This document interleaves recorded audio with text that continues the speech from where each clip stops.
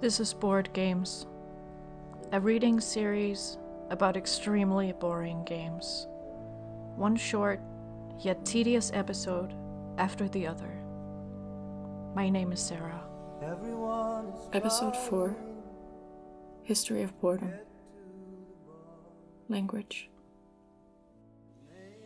The reason for lack of coherency in the definition of boredom trace back centuries to the first use of the word. Long before natural science attempted to uncover the mysteries of boredom, philosophers and artists alike were concerned with the subject. General observations on experiences of boredom were made at least as far back as the ancient Greeks under the term archaedia, meaning tedium. Archaede dominated the English language of boredom in literature up until the 14th century. Before that, creative descriptions like dryness of the soul or complete paralysis of the will could also cover what we would describe as the experience of being bored. Ennui, which is still used in present day in the English language, is thought to be used to describe boredom, and it appeared in the 12th century France, deriving from the Latin enodiare, or hatred of life itself, where it was a large theme in French literature. It is still today a common French word for boredom. The English word bore, as a metaphor of a person being boring, first appeared in 1766.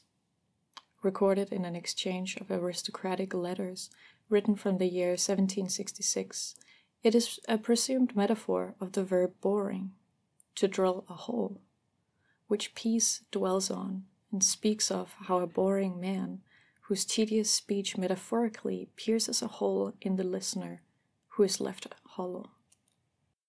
The letters did involve complaining about a person being the bore. In another interpretation, Patricia Ann Myers-Bax from University of Chicago observed the nature of drilling holes as repetitive circular motions, so that the boring part is being the one using the bore. Boredom, the phenomenon as an English noun of the experience, was first registered in writing in the work Bleak House from 1852 by Charles Dickens.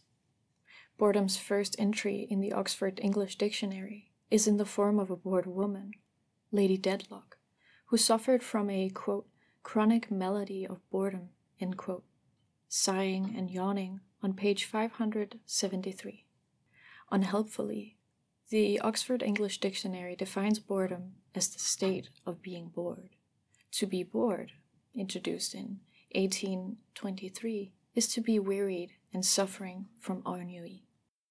From sin to high-class problem.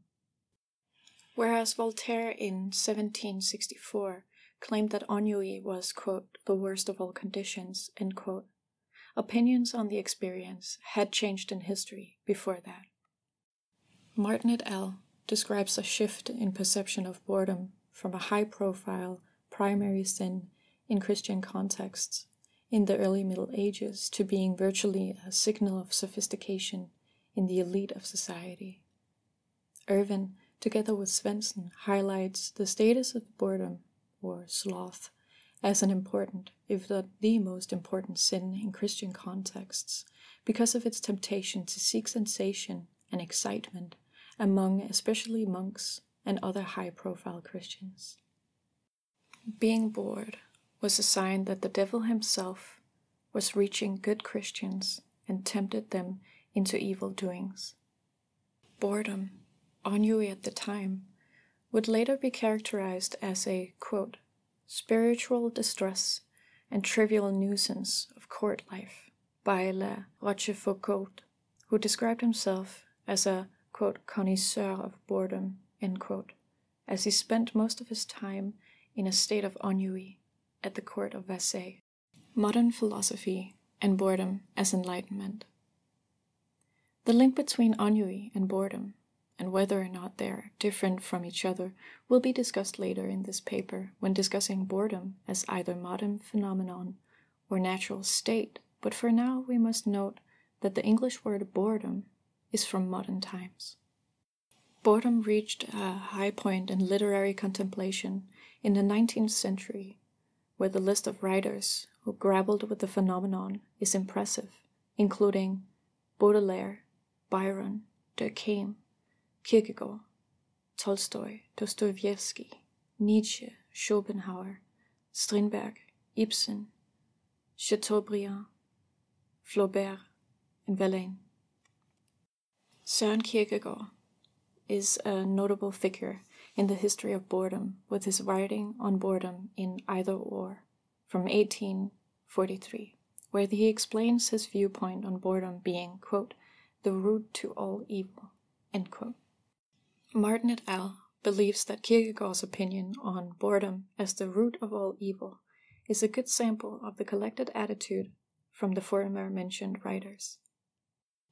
Voltaire claimed in 1764 that ennui was, quote, the worst of all conditions, end quote, indeed serving as another example of a very negative notion on the bored experience. I would like to highlight Kierkegaard in regards to who it is that is bored and who it is that is boring, the person of rank. Quote, those who bore others are the plebeians, the crowd, the endless train of humanity in general. Those who bore themselves are the chosen ones, the nobility, end quote.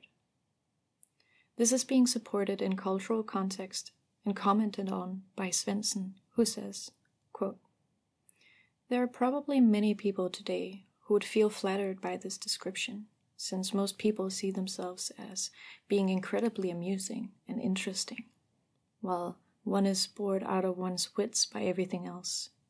But perhaps we can read Kierkegaard's remark in a slightly different way.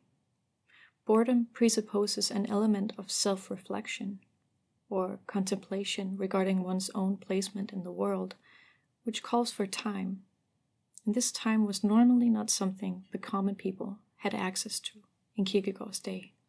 End quote. Kierkegaard speaks of the demonic boredom that the reflective aesthete suffers from, as he in Either Or speaks of the trivial pleasures that only interest the trivial people, also found in higher classes.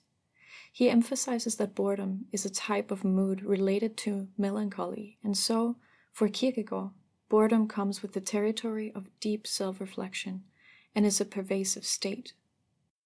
He also highlights a relationship between the busy modern life and the empty feeling of boredom, though he does relate the phenomenon to a type of boredom that has always existed. For example, by speculating on how God ultimately created Adam out of boredom, and how Eve was made out of Adam's boredom. Kierkegaard believed that boredom has always been there for people and gods to flee from. In opposition to Søren Kierkegaard, who saw how a remedy from boredom could be focusing back on God by prayer and meditative deep focus despite the selfishness, secularity, busyness, superficial distractions, and gossip of modern times, we find the existentialists, who later come to dethrone God. Atheism might have resulted in even more boredom, or a new sort of existential dread.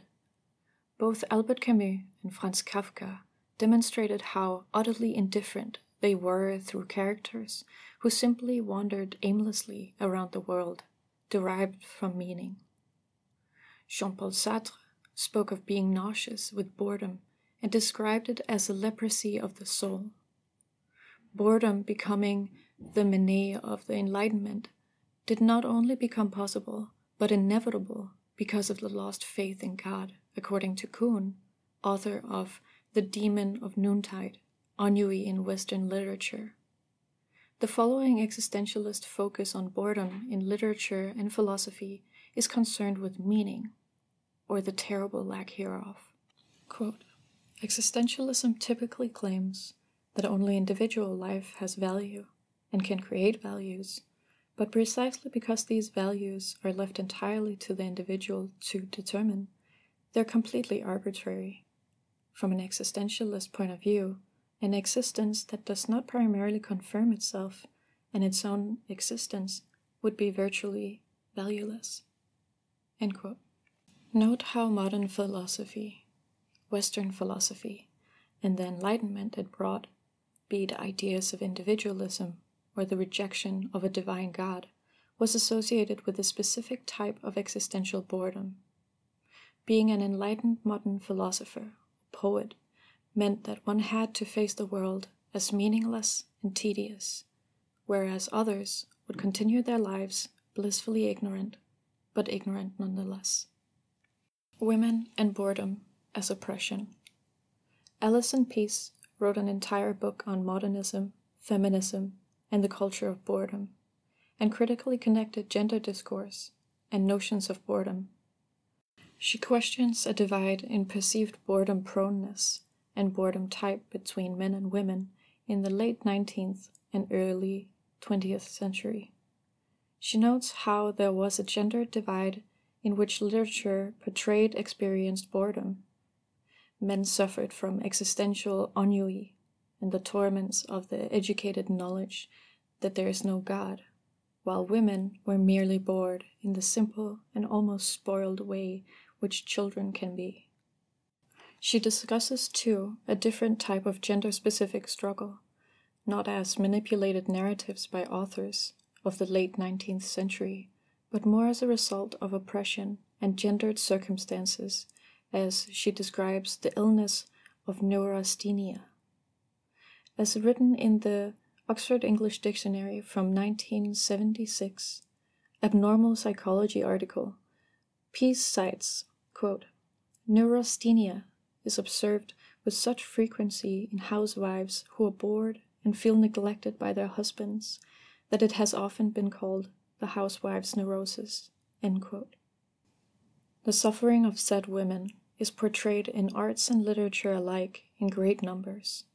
One can easily remember paintings of women portrayed in tedious or somewhat familiar, non-exciting situations, lounging lazily on furniture, gazing almost sadly into the empty air in front of them, uninspired and without means to ever escape. Toohey spends time dwelling on paintings such as Edgar Degas' depiction of women in everyday scenarios, focusing on their specific experiences of boredom, washing, cleaning, and cooking their lives away. Continuing on the theme of boredom as a sign of gendered oppression, Pease somewhat pins down the frustration as a lack of selfhood and a lack of satisfaction that reminds me of the existential loss of meaning. Except for Pease, and in her writings, the loss of control and meaning was found in structural power relationships. Pease maps out a school of critical and feminist literature that, after understanding women's boredom as a symptom of oppression, saw novelty and movement as a remedy, cultivating sexual liberation in women as an example. Almost similar to Kierkegaard and Pascal, these women writers saw hedonism as a cure against boredom, but also a strong protest to those causing it. Lars Svensson remarks how Nietzsche implies that men get more bored because women have never learned to work properly, stressing his disagreement with the existential author's, quote, more than dubious form of justification, end quote. Constructed boredom. I note how the experience of boredom has stayed somewhat consistent throughout the history of boredom, but it has changed meaning or values in accordance with culture, and so it is hard to pinpoint its origin or impact on the bored person. I have mentioned a couple of examples of valuing and creating meaning around boredom in the time, from the Middle Ages and the fixation of boredom as a sin, the virtuous boredom of courtship and German bourgeoisie, existentialist philosophers' idea of boredom as a result of enlightenment, and feminist theory and boredom as a result of oppression. It follows the constructivist approach of this study, as it emphasizes the less essentialist approach to boredom as a constant, as solely a matter of nature and biology, and deserves to be highlighted, because I will later discuss the history of boredom in relation to games as a cultural phenomenon of experience.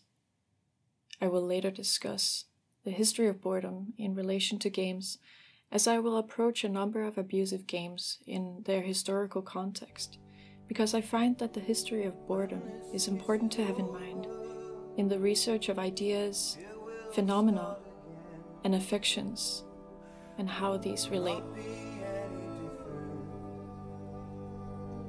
Be exactly